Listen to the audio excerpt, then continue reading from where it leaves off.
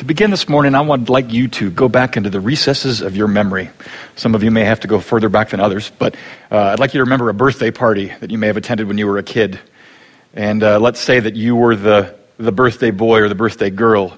You may remember what that experience was like. There was a certain thrill at being at the center of attention about all of the noise and maybe the music and possibly the decorations if you were so fortunate. And maybe you remembered that 3-layer cake that made you thankful to have a good pancreas. Whatever it might have been. Loved that, right? But do you know what you felt like in that moment, maybe? You felt like a king or a queen. Because everybody was there for you. And if you were at Chuck E. Cheese, they even brought out that little paper crown and put it on your head. And for those 90 minutes, you were the monarch of all you would survey. You had all of these subjects that came just for you, and they all laid before you this wrapped tribute, either full of cosmetics or action figures or cards or whatever the case may be, puppies, who knows. They came for you, and you were their sovereign. And in that moment, in that 90 minutes of thrill, you got a taste of power. You got a taste of what it meant to have a little bit of influence or a little bit of the ability to lead. I mean, you led your subjects in triumphal procession to the skating rink or to the ball pool or to the horses or whatever it might have been. You were in charge, and they all sought audience with you. Oh, can I come over and play with your stuff? Can I spend the night? They all wanted your attention. That's what you felt. You felt what it's like to have a little bit of power. What it's like to have a little bit of influence, what it's like to lead.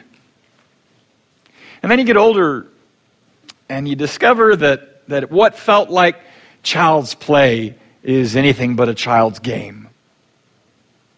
And when it comes to power and authority and leadership, you discover either from history or from your own experience that there are people who have authority that can work as much tyranny as they can work great good.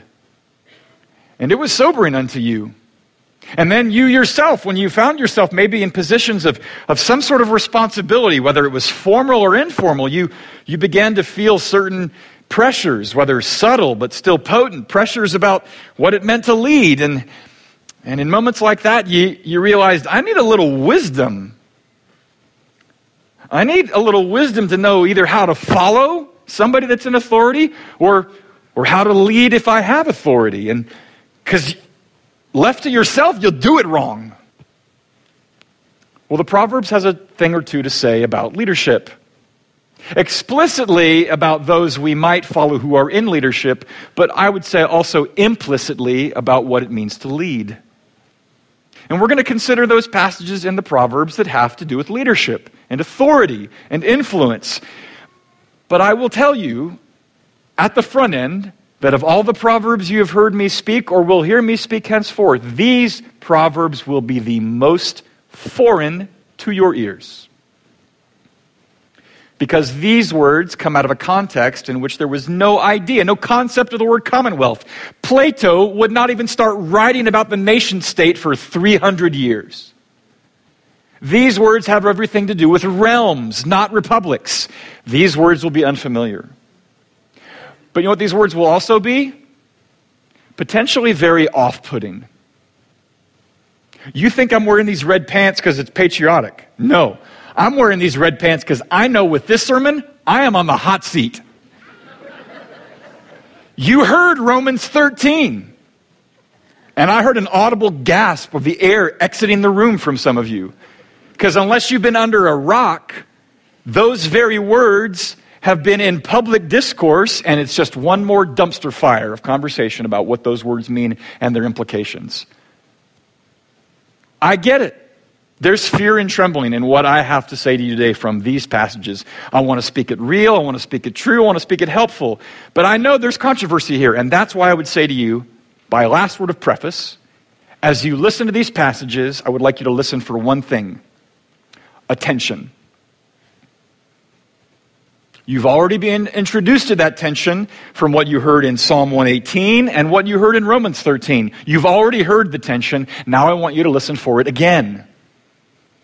Because when it comes to how we think about whom to follow, and when it comes to leading when we have the opportunity, you must grapple with a tension when it comes to wisdom from the Proverbs and the whole Bible about authority and leadership. If you don't grapple with the tension, you're not ready to follow. If you don't grapple with the tension, you're not ready to lead. It is the way of the text. It is our only way forward, and I hope you will hear that tension as we walk our way through it, and you pray for me while I preach. So if you're able, we're going to stand. We'll start in Proverbs chapter 16.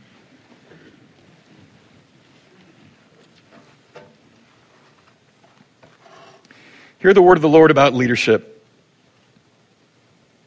An oracle is on the lips of a king. His mouth does not sin in judgment. A just balance and scales are the Lord's. All the weights in the bag are his work. It is an abomination to kings to do evil, for the throne is established by righteousness. Righteous lips are the delight of a king, and he loves him who speaks what is right. A king's wrath is a messenger of death, and wise men will appease it. In the light of a king's face there is life, and his favor is like the clouds that brings the spring rain.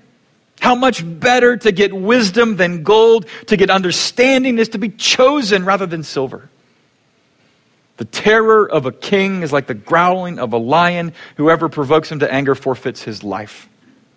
My son, fear the Lord and the king. Do not join with those who do otherwise, for disaster will arise suddenly from them, and who knows the ruin that will come from them both.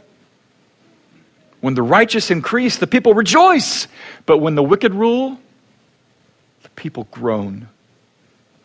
By justice, a king builds up the land, but he who exacts gifts tears it down.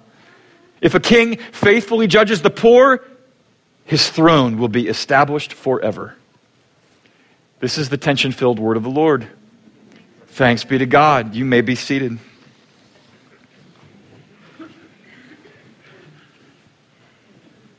If you would follow, if you would lead, you must reckon with the wisdom that has a tension to it in the Scripture, both in the Proverbs and the whole Bible. And the way you begin to grapple with it is to hear, first of all, the first side of the tension. That is probably more prominent than the other, and therefore we have to grapple with it. Remember the context in which these words are spoken. Israel began with leadership from heads of tribes, and then in time, to require more organization, they appointed judges, and then eventually Israel gets kings. And in every different era, every organizational dispensation of that day, it is God working his will through those forms of leadership. That's his purpose. That's the context in which we write. That's the unfamiliar context from which this is written. But when it comes to the first side of the tension, when it comes to thinking about authority, you have to acknowledge that the conversation begins about authority with a demonstration of respect. Respect for those who are in authority. Not because of who they are, not necessarily because of their CV, of where they've come from. This respect for authority lies in two things. First of all, in what that authority represents.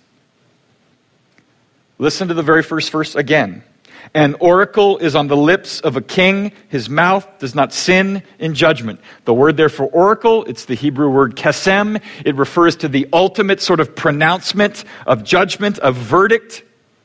It refers to the intentions of God on the lips of a king, and therefore with that authority coming from God, that king, that leader, is bound to speak words that are not against justice. They represent God's authority. That's where the respect, first of all, comes, in what that authority represents. And that you hear again 2 verses later in verse 12.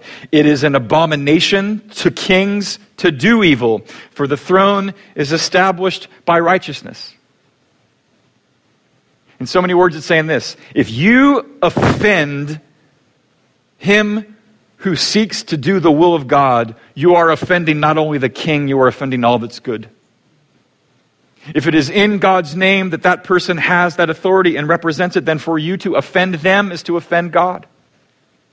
That's the nature of this respect and where it comes from. And right now, I recognize that there are potentially many of you in this room who, if not actually, are metaphorically squirming in your chairs. Because I know full well, on Wednesday, what are we remembering? When this nation cast off tyrannical kings who represented their own interests and not the interests of those over whom they were entrusted. I know full well that you know full well that there have been kings who have worked their power to oppress and even to murder. Are those things true? Absolutely. But for the sake of argument, at this moment, sit with me. Stay with the argument. Stay with the conversation. Here are two other passages from there early in 16. Righteous lips are the delight of a king, and he loves him who speaks what is right. In the light of a king's face there is life, and his favor is like the clouds that bring the spring rain. If I could paraphrase those words, I might say that what it is this: speaking what is a delight to God should also be a delight to a king. That king is inspired by the righteousness of God and therefore is glad, pleased to hear those who would speak what is true. And therefore, in the same way that Lord, it's said, shows his favor, shines his face upon a people he wishes to bless, that is also the nature of a king. And where therefore they are worthy of that respect. In fact, that word favor, the favor of a king, is the same Hebrew word that speaks of the favor of God. They're interchangeable, they're interlocking, they go together. And so the respect for authority begins with an understanding of what that authority represents. Not only of what it represents, though, but of what that authority is responsible for. Listen to just a few words about what is the mandate of one called to that version, to that right to authority. In chapter 20, verse 8, where it says this: a king who sits on the throne of judgment winnows all evil with his eyes. By justice, a king builds up the land, but he who exacts gifts tears it down. If a king faithfully judges the poor, his throne will be established forever. That's the calling of one invested with authority.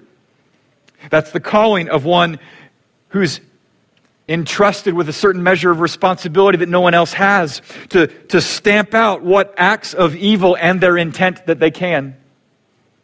To act with justice at all times and without self-interest. To act on behalf of those who are defenseless and voiceless and friendless. That's the mandate of those invested with authority from God. That's their calling. That's their mandate. And implicit within that sense of the mandate, implicit within that sense of why they are to be shown respect, is what you heard the sage say in chapter 8, verse 12, or by verse 15. By me, kings reign, and rulers decree what is just. It's this idea that God has a hand in those who are in responsibility, whether they have an interest in Israel's interests or they have an interest in something else. That God is not sort of over here, aloof, at a distance between what human authorities are and what he is about. He has a hand in it. Which is why, in part, why Paul says what he does in Romans 13. God has a hand in it because God is what? Interested in their good. Did you hear that? Those authorities are out for your good. And that is why we would rest in the idea that God has an interest in those who are in authority, and therefore why those authorities deserve respect. That's where the conversation begins. That's one side of the tension.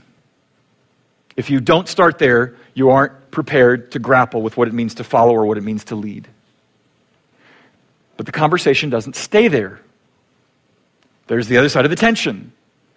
Yes, these texts and the whole Bible speak of an implicit respect for those who are in authority because of the authority they represent and the authority they're responsible for. But we're also called to a very reasonable caution, even a suspicion. And you hear that put rather aptly there in 16:14 and 22.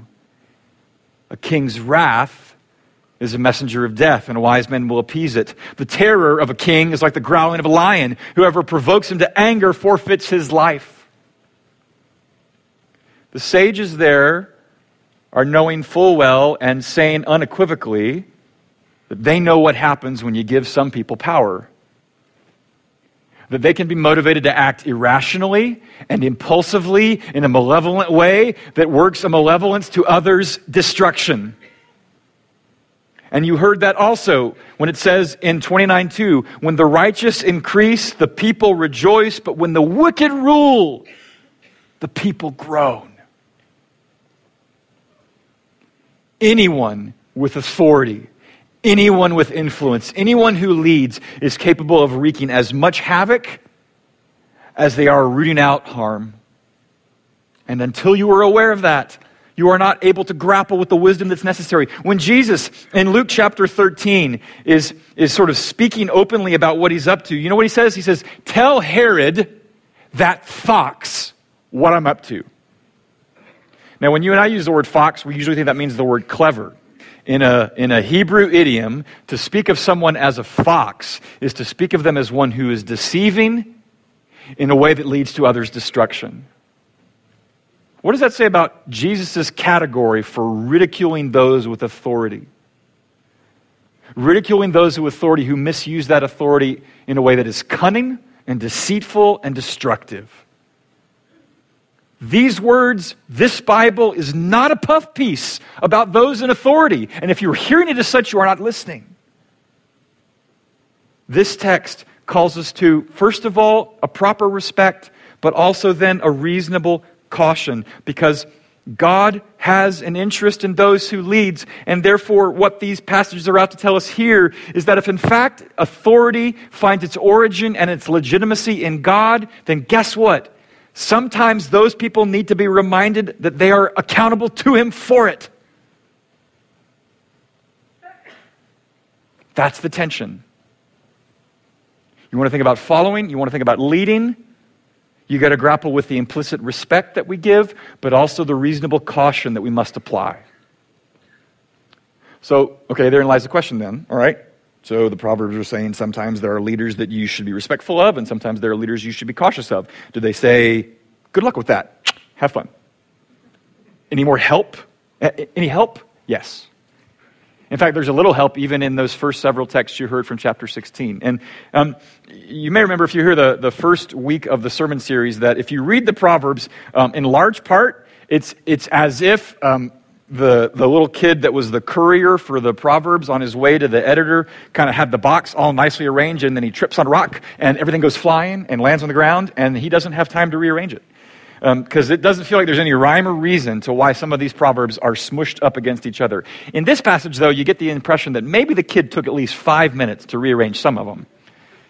Because in this passage, there are two texts that have absolutely no reference to the word king, but have everything to do and every part of relevance to what it means to lead or be led.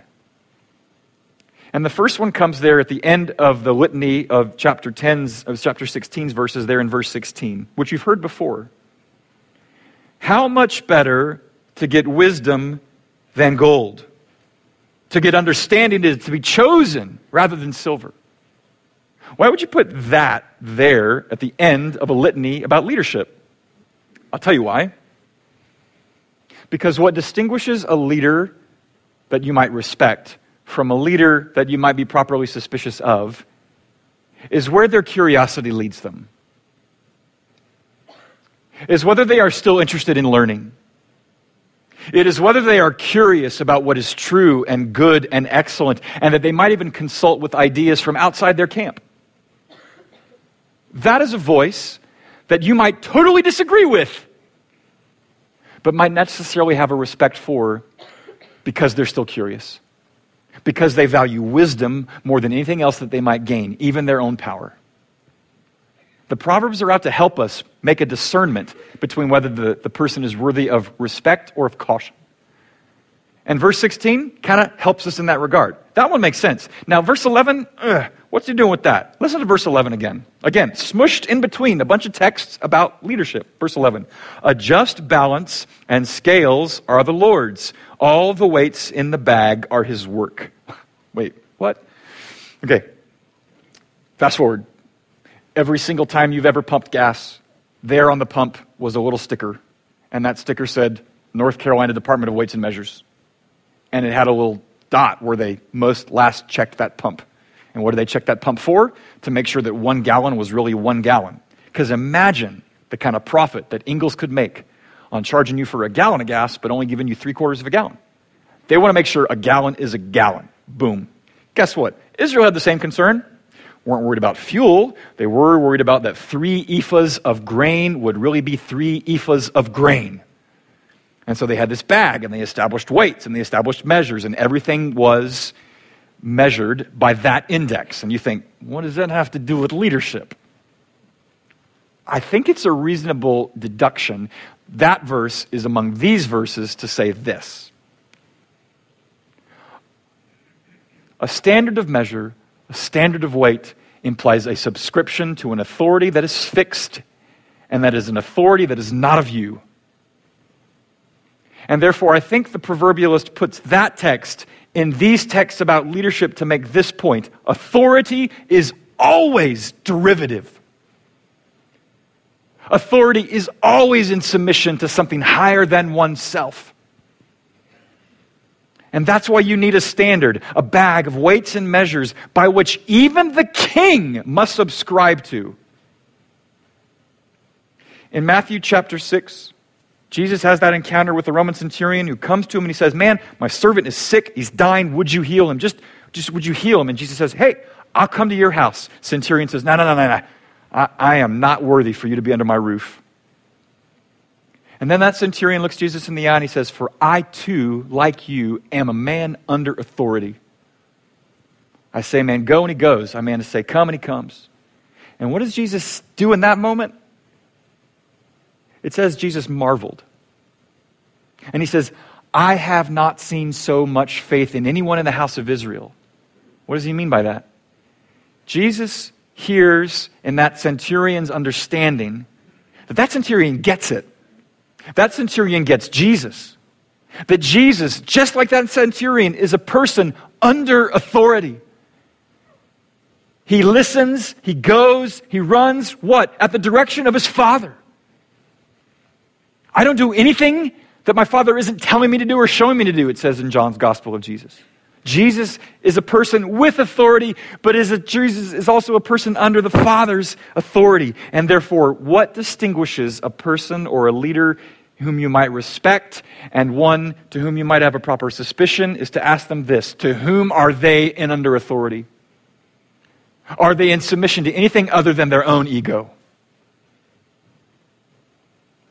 That is the mark of a leader. That is the way in which you discern whether or not they're to be trusted, respected, or held in suspicion. Whom do you follow? How do you lead? You got to grapple with that tension. It's the only way forward. Okay, fine. How does that look in practice? Because I know we're still living up here in the abstract, right? So what does it mean to grapple with that tension, both in whom you follow and how you lead? Let's talk about how it works out in whom you follow. Because when it comes to whom you might follow, you and I are liable to two temptations. The first one is to be so smitten with those with authority and influence that we ingratiate ourselves, or we turn a blind eye to any number of other things, and we just sort of think they can do no wrong, and we're just sort of smitten with it. We love that. And then the other temptation is to really be absent from the whole thing. We just sort of divorce ourselves from it, and we kind of let it go and say, that's their problem, here's my world. My family would go down to a little town north of Waco, Texas every fall. It's this wonderful farm, and they grow all their own stuff, and everything you eat was grown by them, and you make boats, and you paint them, and you go play fun games, and everybody that lives there is wearing the hoop skirts. It's the closest thing to an Amish community in Texas you'll ever find.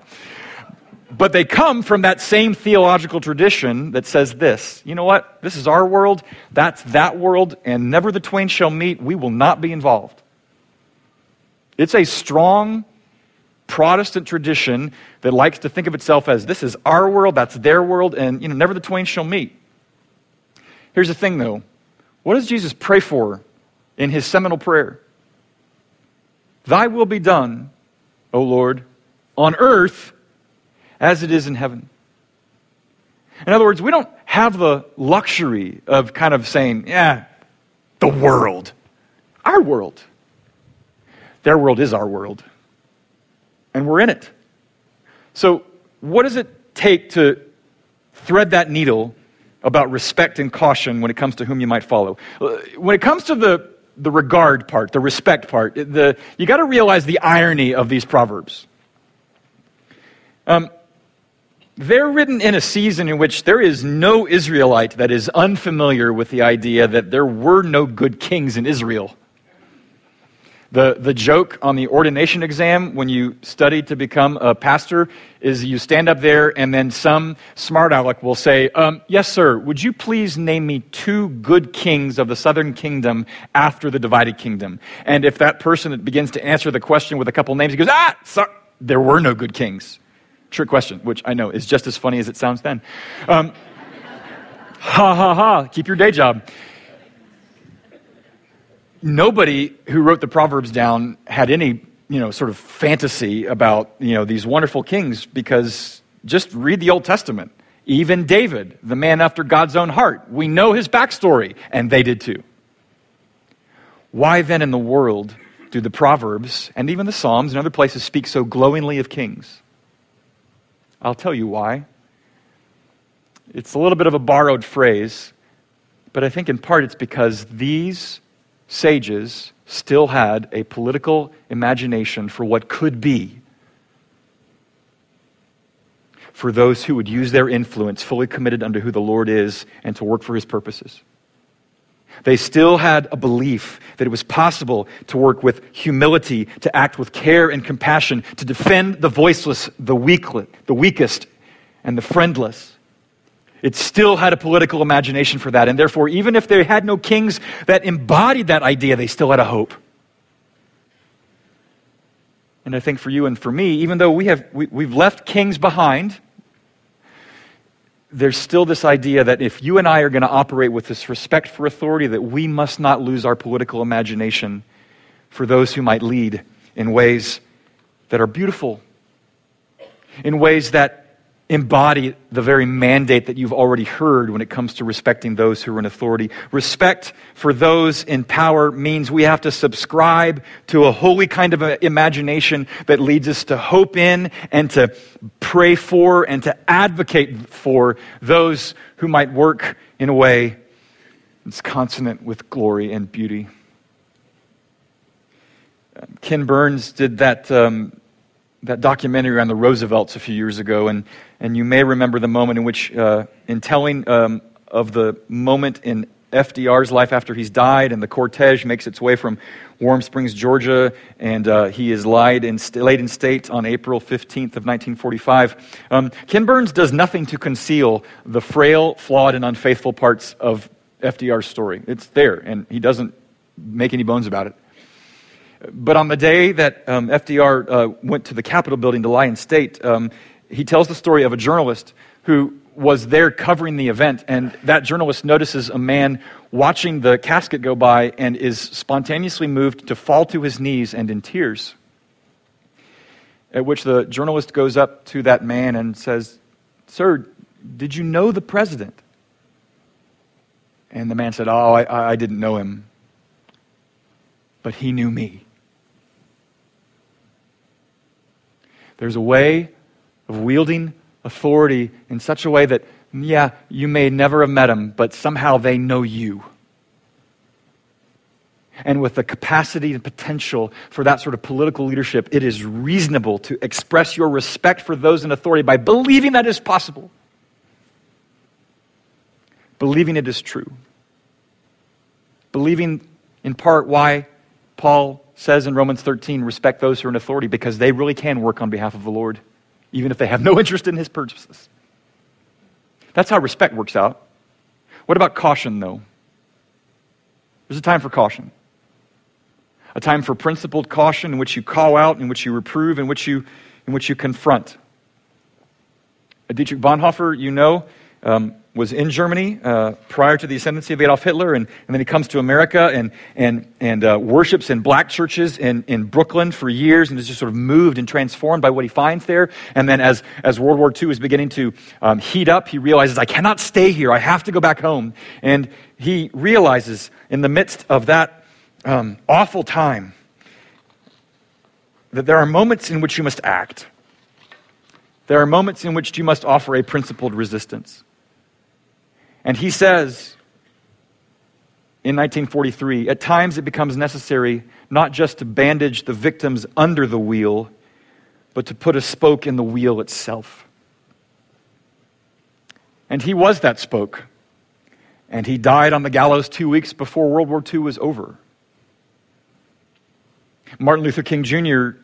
said this of unjust laws: I submit that an individual who breaks a law that conscience tells him is unjust and who willingly accepts the penalty of imprisonment in order to arouse the conscience of the community over its injustice is in reality expressing the highest respect for the law.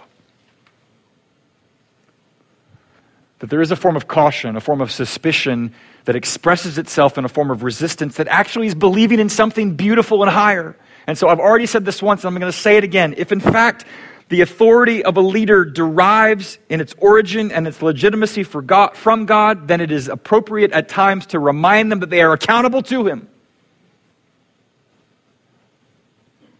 Caution expresses itself in that way, in manifold ways. That's how you wrestle with this tension when it comes to whom you might follow. But how do you wrestle with that tension when it comes to your own leadership? Now, I know all of these passages are talking about people at the highest levels of authority. We're talking about kings here, right? This is kings. But folks, I hope you would hear that the principles that are being articulated here is as just applicable in the unsung, invisible, lowest places of those with authority. You can be a dad or a mom. You can be a principal or a teacher. You can be a shift manager or an attorney general. And it matters how you grapple with this tension. And whatever form of authority you find yourself in, whether it's formal or informal, whether it's known or unknown, there are two temptations that you have to grapple with.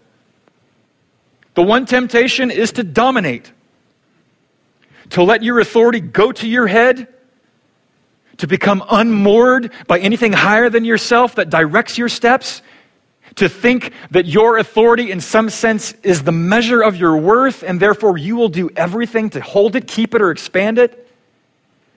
That's the will to dominate. And we are tempted, all of us, whatever authority we might have, whether you are a mom or a manager. And therefore, in that temptation, you and I are in need of humility. But there's another temptation too when it comes to having authority or having the opportunity to lead. It's not to dominate, it's to abdicate. It is to see what leadership requires, to realize that there is a cost involved in seeing that come to fruition, and yet realizing that there's a consequence that might come down on your head, and you lack the courage to suffer the consequence. Our temptation is to abdicate when given the opportunity, and in that moment, we're in need of seeing the privilege of being able to lead. So, whether you're following or whether you're leading, how then do we both live within that tension and avoid those temptations? Because I know right now it's like, forget it. Why try? Where we land this plane is where we find our motivations to live within the tension and avoid those temptations. And I think we could land this plane in what happens in Matthew chapter 20. Jesus is on a walk with his boys and their mom. James and John's mom walks up to Jesus and sort of in so many words says, hey, could my boys sit at your right hand when you come into your kingdom? I mean, this is mom asking for cabinet level positions for her boys. Like any good mom would want to, right? Like, throw me a bone, Jesus. And Jesus looks at her in so many words. This is the paraphrase, right? Jesus says, I don't think you know what you're asking. And James and John settle up and they say, oh, we do. And in so many words, Jesus says, look, I don't have a problem with you asking about authority. There's nothing wrong with desiring to be in authority. But I do want to challenge your concept of what authority and leadership is. And so he says there in Matthew 20 to them, you know that the rulers of the Gentiles lord it over them, and their great ones exercise authority over them. It shall not be so among you. But whoever would be great among you must be your servant, and whoever would be first among you must be your slave, even as the Son of Man came not to be served, but to serve and to give his life as a ransom for many. In 3 verses, Jesus articulates his ethic of leadership. What does it mean to lead? It means to serve. It means to be interested in the welfare of those who have been entrusted to your authority. It means that you are willing to sacrifice yourself for their good. And if you are not interested in that, you have no business leading. And if you like the idea of being associated with those who are at the front, which is what leadership often comes with it, you better be okay with being not known and being at the back, of having no reputation, even though those who are in authority have a reputation. If that ain't your MO, you don't know what it is to lead. That's Jesus' ethic of leadership. But what he asks of anybody who would lead, he lays upon his own heart too. Because there in the last verse of the text, he explains that ethic by his own example. He will lay down everything for those he's come to serve. Everything. He doesn't ask of anybody what he isn't willing to do himself.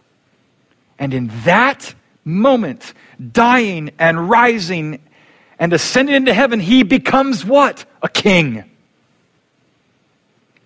And he distributes his authority through all those who would consider him to be king. But he became king by being a servant, by emptying himself of all that he found valuable, that he might make us new. That's how he leads. And who does he do that for? Who does he do that for? Paul tells us in Romans chapter 5. One will scarcely die for a righteous person, though perhaps for a good person one would dare even to die. But God shows his love for us in that while we were still sinners, Christ died for us. Since therefore we've now been justified by his blood, much more shall we be saved by him from the wrath of God. For if while we were enemies, we were reconciled to God by the death of his Son, much more now that we are reconciled, shall we be saved by his life. Who did he die for? He died for sinners who were enemies, that they might become friends who are also children of God. He becomes king over them. And by his blood, he forges a new nation in which anybody who comes to him by faith might become proper citizens. They receive a citizenship that has nothing to do with their merit, their talent, their skill, their prowess, their pedigree. It has everything to do with his choice. They are citizens by his work and not our own. That's the gospel. They become citizens of a people that are liberated from a tyranny that is deeper than anything a human king or president could ever free you from. Folks, your deepest tyranny has nothing to do with your socioeconomic level or your political disenfranchisement. Your deepest tyranny has to do with what is within and what contends with what is beyond and invisible. And Jesus, in his kingship, has come to address that and make you new citizens of a new kingdom, a kingdom that therefore means to see the kingdom of heaven come true on the kingdom of the earth.